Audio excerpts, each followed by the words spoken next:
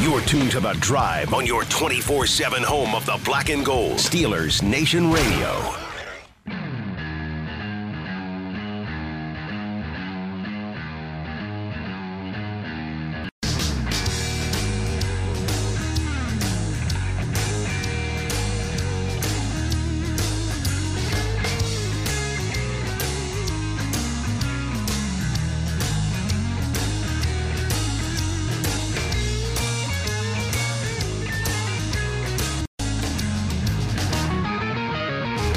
Back on Dale Lally here with Matt Williamson. And Matt, trying to load up our DFS lineups from DraftKings here, from Saturday and Sunday and the weekend's games. A wacky fantasy weekend. It was a nutso fantasy. I texted you at one point. We were like in the fourth quarter of Sunday's games. Like, oh boy, we really hit the jackpot this weekend on these DFS lineups. We did really as we expected with our Saturday lineup, and then. I'm going to throw you under the bus a little here on public radio. Go ahead. One of the texts before that, though, reminded me of the gambler at the craps table that just, I think it was something along the lines of, this DFS stuff is just too easy. Too easy. Yeah. Boy, this Vegas place, they're just giving away money. It didn't quite go that way. It did not. The last, 3 minutes of play of Chiefs versus Bills. I mean, you have Gabe Davis, you won. Whatever happened other than that, as long as you were at some semblance of a decent lineup. If you look at it, I played our Saturday lineup in 3 different contests. Okay. Yeah. Okay, so 2 were double ups, which I won in both of those. Gotcha. The third one, I entered it into a classic top prize. It was a $10,000 contest. Top prize was $1,000. Okay. So we had the same amount of points in that one. In those 3 contests. Yeah, sure, they're the exact same lineup, right? Finished in the money in the 2 double ups. Okay. And you've done well with those. We've done well with those, yeah. The single entry one finished in 136th place. The top 100 paid out. Oh, wow. Okay. So, again, with that same lineup that won in the double up, would you have been happy just to double your money? Absolutely. Well, of course. Absolutely. It was, it was Burrow at quarterback, A.J. Dillon at running back. He got hurt, but he scored a touchdown before that. Derrick Henry was Yeah, not great. 62 yards, I think. And Lazard just killer, had they just didn't throw. Not a lot of fancy production in that game, period. But A.J. Brown, that was a hit. T. Higgins, perfectly fine. Yeah. C.J. Azoma, good enough. Yeah, perfectly right. fine. For what you're paying for. 7 for 71. Heck yeah. Devontae Adams was Devontae Adams. Not a great game for him. I mean, if he gets in the end zone, where good. if we finish in the money. Sure. And then the Bengals defense was solid. Real good, yeah. I mean, we'd have been better off starting the Titans defense. I think the Titans were the one to own. 9 sacks, for God's sake. Even though they lost. And an interception. Yeah. But still, 8 points out of the defense is perfectly fine. Mm-hmm. Again, finished in the money in 2 contests, didn't in the third. It goes back to that. I keep saying play just the double ups. I don't even know why I threw it. I just threw the money in there just to. We're gonna win these other ones. I'm going to take a shot. Yeah. Okay. Start to get a little hot there. Yeah. I mean, obviously, a lot of people, I'm sure, owned Mahomes and Allen, and they came through in a huge way, as did Cooper Kupp. First really good showing by Tyreek in a while, too. I think that's encouraging. Think about him for next week. Well, listen to this lineup. Okay. So I scored 162 points, 162.06. In this contest. Which you almost always wins money, right? Oh, good Lord. 162 points should get you in the money. Week, right. This isn't a double up. Yeah, you just have to get 50%. Just Sunday games only. Okay. So I threw this one together on Sunday morning. I had Josh Allen at quarterback, 40.96 points. So he scored like 100 fantasy points in the playoffs. Tremendous, and they lost. And he's out, yeah. Real quick, I heard that somebody did the stats. Nobody's had more productive back-to-back playoff games in the history of the league than Allen, and he's at home on his couch. He's sitting at home. Yep. I had Jerick McKinnon at 12 points. Nice. That was fine. Yeah. Leonard Fournette, 31.7 points. Yeah, I had the over on his catches. That was done in 4 minutes. Isaiah McKenzie, I went with that one as a cheap option at 3,500, 2.8 points. Yeah, I thought he'd go more. Didn't work out well, but he got 4 touches. Mm-hmm. Cooper Kupp at 35.3 points. Went nuts. Went crazy. Yeah. Odell Beckham at 12.9 points. Nice, solid game. Real solid. Gronk at 12.5 points. Nice, solid game. Good enough, yeah. Devin Singletary at 15.1 points. Also did enough. Perfectly fine. The Bills' defense got me -2. I guess, and you were probably sitting pretty. I don't know what defense would have gotten you points yesterday. I'm going to look at so I finished in 1,144th place with that lineup. Wow. I mean, I even had scoring the Rams 162 defense. points. The Rams defense, it was really good for 3 quarters. Yeah. And then teams come roaring back. I mean, it's back to our conversation we had in segment 1. So I needed 3 points to finish in the money. That would have won me my money back and a little bit more. Mm-hmm. I finished 18 points out of winning full money back. 18 with 162 points. And you had a good week. You compiled a really good lineup. Here's the thing. If you had Gabe Davis, you won. Yeah. He had 55.1 4 touchdowns. Fantasy long ones. 9 right. points of Cooper Kupp. I wonder, is there any way of looking? He was $4,600. Wow. Is there any way of looking who points in the big one you did? What's the perfect lineup? The perfect lineup. Okay, so the guy who won it scored 250.76 points, which is unheard of, right? It's a ridiculous amount of points. That would probably. Did he have Allen? He's got fire next to everybody's name on here, except for Jerick McKinnon and Byron Pringle. And Byron Both of whom are okay. Pringle had 13.9 points and McKinnon had 12.9. Which is more than what they cost. I mean, you'll take that for their investment, too. Those are your bad guys. Together, they cost $9,100, and they got you 25 points. And that's a great 26 trade points, all day long. Right. And he had the Buccaneers defense, which got him 9 points. Okay. Which is better than the minus. If I had that defense in instead of the one that got me -2. Yeah. But he must have hit everything else. He had Allen at 40.96 points. McKinnon, he had Fournette at 31.7. Yeah, Fournette was better. Davis had 55.1 points. Which is I'm sure all the ones at the top had Davis. He had Pringle at 13.9. Mike Evans at 28.9. I bet a lot of people stayed away with him with the Ramsey factor, and he really did come through. But not much of the Bucs. Tyreek Hill at 34.8. He looked like Tyreek again. Kelsey had 23.6. Yeah, wow. Last touchdown. If you look at the ownerships, Allen was 52% owned. Was he really? Yeah. McKinnon was 25.9%. Allen was the most expensive one, I remember. I think he was even more than that. He was the most expensive. Fournette was 3.3% of leagues. You had to have him in your lineup. Running backs are thin. Yeah. Davis was 13.8%. Wow. 13.8% of the lineups had him. I think we brushed right over just him. Just a monster game. Didn't jump out at me at all. He's a good player. It'll be the best game of his life. But I mean, right. Never have another game like that. Right. Nobody will. Nobody else has. No, right. He had 4 touchdowns in a playoff game. It's never been done before. But by the way, Diggs had 3 for 12. 3 for if you had Diggs in your lineup, you were sunk. Yeah. Pringle was owned in 24.5% of leagues. Wow, it's a pretty big number. He's really their 3 though. He's ahead of Robinson and I think even Hardman. Evans was owned in 30% of leagues. So people didn't shy away from him a lot. No, I guess. I guess he's a brand name guy and the only show in town for them. Yeah. Kelsey was 32.9% owned. Makes sense. Hill was 45.2%. And the Buccaneers defense was 23.8%, which is a little less than 25%, which there were 4 defenses playing. Yeah, right. So they were probably pretty well equal out. Okay. I'm just looking here that the finished second at 243.76 points. Allen, Singletary, Fournette, Hill, Davis. Higbee at tight end was 9.1 points. McCole Hardman at 6.4% ownership got you 12.7 points at $3,900. Okay. That would have been a nice pivot for us off of Isaiah McKenzie. I got a little exercise for us to do here. Okay. Since we're only doing shows this week, we'll kind of look ahead a little. But the Chiefs, do you trust any of these guys as for what they'll probably cost? Edwards-Helaire, McKinnon, Hardman, or Pringle? Do you think any of them are usable or interest you? Pringle does. Hardman got legit. 2 touches in that game. Yeah, he looked 2 touches. Out of a cannon on the one, but no I'm not kidding. a Hardman believer. Yeah, that's kind of what he does. Yeah, I think Pringle's more consistent than he is, without a doubt. And that's why I was going to kind of compare those two and the 2 backs. I thought Edwards-Helaire looked good. Yeah. I mean, so I think he's useful. If one of those 2 is pretty cheap, I think they're not a terrible purchase. I'm not taking Edwards-Helaire as a fantasy player I bet where he went this year. Oh, no.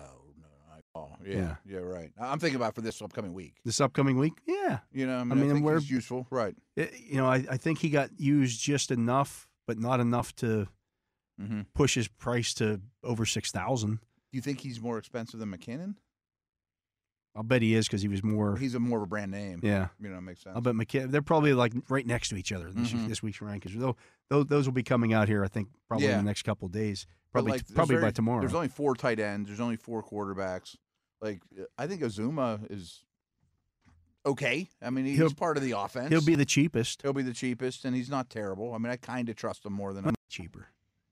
I'd pay more for Higbee than I would Azuma.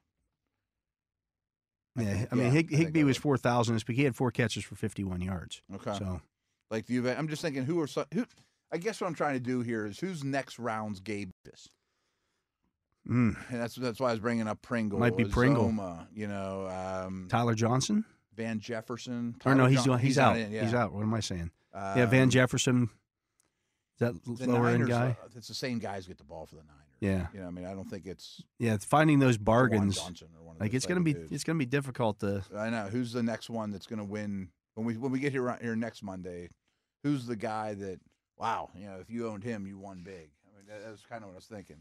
Or even just the bargain guy that gets you 10 points that you weren't expecting. Right, exactly.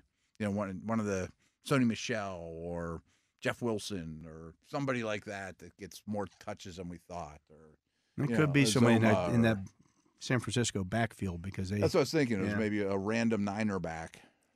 Pringle seems like a good one to me, though. Pringle's, yeah. I think he's a part of the offense, but he's not a huge name. He probably is a pretty decent bargain on a short slate. Not a lot to pick from. Yeah, I'll have to look back at what some of these guys like Higbee did against Higbee against San Francisco was actually pretty good. Was he? That defense is good. He had 6 for 55 and 2 touchdowns when they met in Week 18. Okay. So that's not that long ago. Right. The first game of the year against them, he had. Did he play in that game? I mean, they have good linebackers and safeties there. I don't know what they are.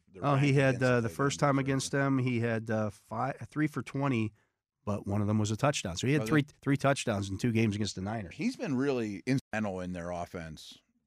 I think he's been a little underrated for fantasy in general, and even like next year, I'll probably have him like in my top 12. Yeah. He's fine, but he's cheap. I mean, you're not going to hit a home run. He's not the next Waller or Kittle that comes from nowhere. But boy, he had that stretch 2 years ago where he was like those guys. 4 or 5 game stretch where he was a monster. But yeah, do you trust Odell on that offense? I do now. I do. I think he fits, and they know what he's doing, and they throw him football. Stafford looks for him. Yeah, and he makes plays. Who do you think will be the lowest rated quarterback? It would be Jimmy, right?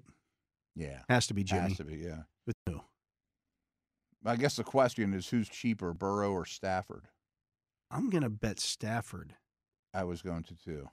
Burrow will run a little more, but that's not much of a determining factor. I just think that they're kind of similar. I think the Rams will run more than the Bengals. Yeah. So I bet Burrow has more attempts. Probably better weapons, but comparable. Yeah. The most expensive player will be Cooper Kupp. Yeah. Yeah, I would think so. So how would you rank the tight ends? Kelsey 1. Kittle. Yeah. Higbee. Azoma. That's probably pretty easy. Yeah. How about the defenses? Ooh. I don't want any of them. But I think the Niners is the best defense. I don't know. I think the Rams will be the most expensive. They're at home. Yeah. But the Rams don't do well against the Niners. They don't. But they're probably the most expensive defense. Yeah. I would think the Bengals are the cheapest. Yeah. To no fault of their own. It's right. just opponents. They're playing in Kansas City. And we've seen how that goes for anyone that plays the Chiefs lately. Interesting. We'll look at that Wednesday, I guess. Yeah, I'll bet you the 2 NFC defenses are ranked 1 and 2 in terms of price, and then it'll be the 2 AFC defenses. I mean, I haven't even seen the spreads yet or the over/under in that game. I did see the spreads last night. I think it was the Bengals are 7-point underdogs, 6.5, 7-point underdogs, and the Rams Niners is like 3. Rams are favored. Yeah, I think the Niners have won quite a few in a row though against them. I mean, Shanny has McVay's number since they've been there. I don't know, but it's home and they're the better team and they're the higher seed, and right. And they strangely, the Rams could host the AFC Championship game and the Super Bowl. Never leave home. It's never been done before. Never been done before. They just kind of stay there. It's both gonna be good games. A lot of fantasy production to mine from both of them as well. Yeah, let's talk about the weekend. Though. Let's talk about the other subject that is now hot on everybody's lips. Yeah, the overtime situation. Yeah, in the I'm glad you brought that up. I meant to bring that up to you too. We talked about it a couple you of had weeks some ideas ago. I don't disagree with. I know I've been asked this since I've been in the media. How would you fix NFL overtime? And I avoid it every time and say, I know I don't know. I haven't come up with an idea that is all organically from me that I love and I'm going to stand on the table for, nor have I heard one that I think is boom, that's the answer. You nailed it. I would never, I haven't heard that yet. But I think one thing that I would like to see is if leave the regular season as is, fine, whatever. I don't think you want those guys playing a ton. Right. But I do think in the playoffs, you can't decide a playoff game by a coin flip. That has to change. Yeah, that's where I was going to.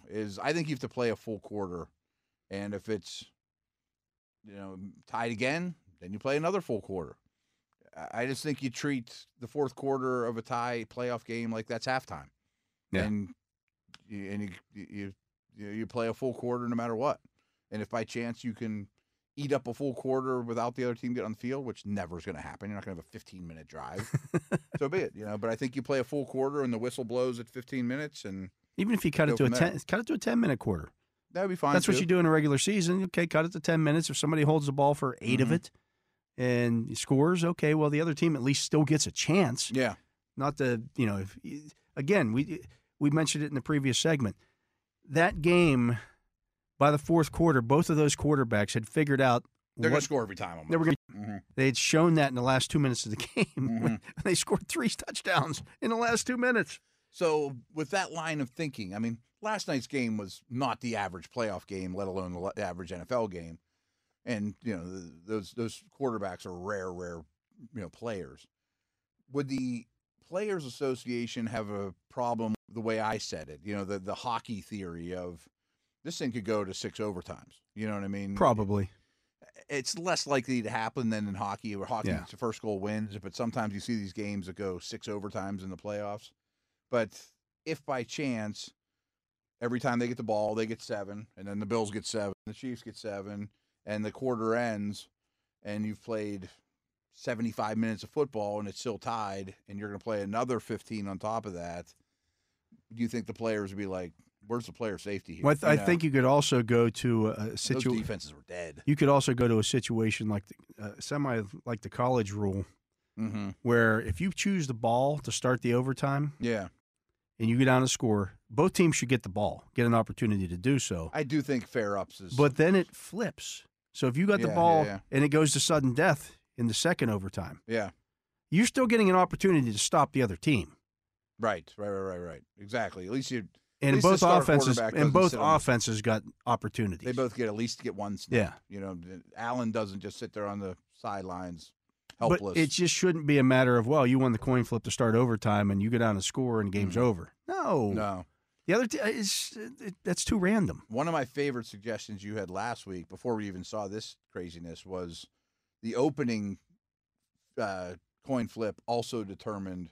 So it would factor in, do I really care if I get it first or in the second half? Or if this thing goes to overtime, do I just want to make sure I get it then? So going into it, and you might treat the fourth quarter differently, going, I'm not getting the ball in overtime. Right. I got to do something. Got to do something here. They've got the ball to start overtime because of what happened previously. I might have to send an 8-man blitz on the last play. Or I might go for 2 here. I might have to go for 2 here, or make sure it doesn't go to overtime.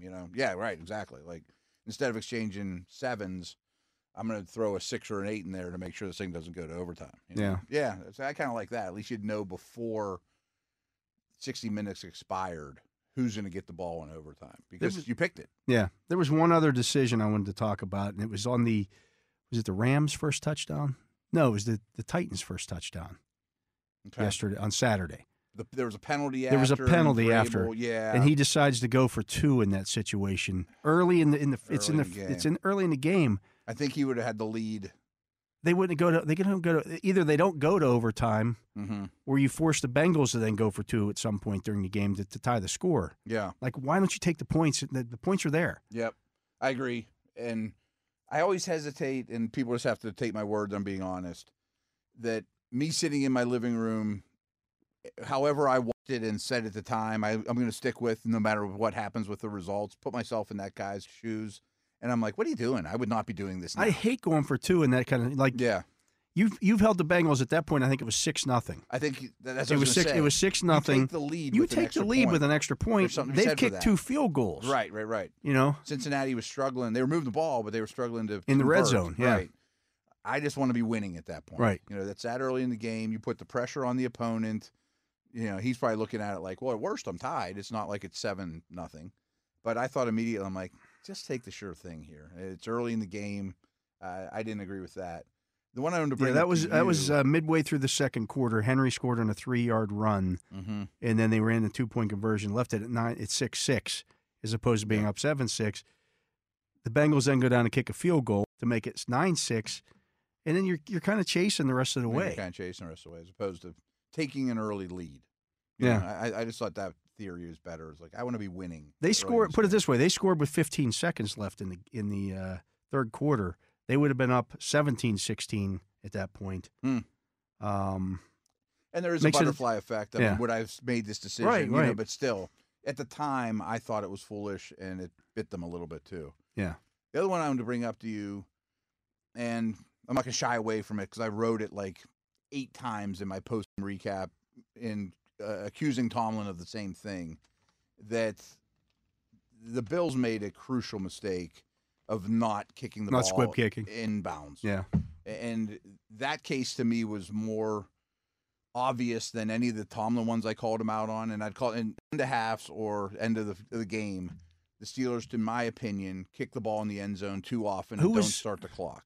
Who was returning for the Chiefs in that situation? It wasn't Hill, but it was Hardman. It was Hardman. It was somebody scary. Yeah, don't get me wrong. yeah, all right. Because I remember I explained it to my 15-year-old who knows a thing or two about football. I'm like, they cannot kick this in the end zone. He's like, but Dad, what if that guy takes it to the house? I'm like, that's scary. Don't get me wrong.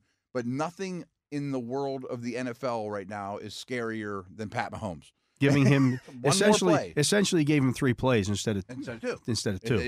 That decision is a difference in one Kansas City snap. Yeah. And one Kansas City snap is the scariest thing in the league. No, I agree with that at the time too. It probably doesn't bite you 9 out of 10 times. And you can squib kick that enough, or just even make them field it, or even a pop-up kick right that forces one of the up guys. Even if you give it to him at the 35 or 30 instead of giving it to him deep in the territory. Yeah, I'm not even saying you have to pin it on the 1. If 2 seconds tick off the clock, you just have to make the start. That's the whole goal of that thing. Don't now, allow a touchdown. The squib kick in that situation actually makes more sense because they can fair catch.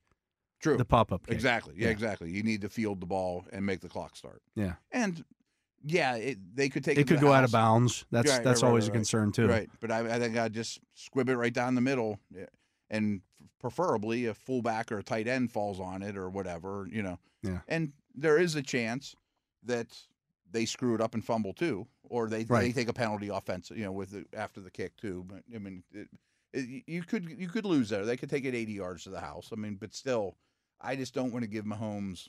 If I can take one of his snaps away, I'm doing it no matter what. Yeah, no, I agree. I didn't have a problem with that. What you're saying there at all at the time either. I thought they should have. Yeah. And I think was it Romo during the game? I think Romo said. Yeah. It's funny because.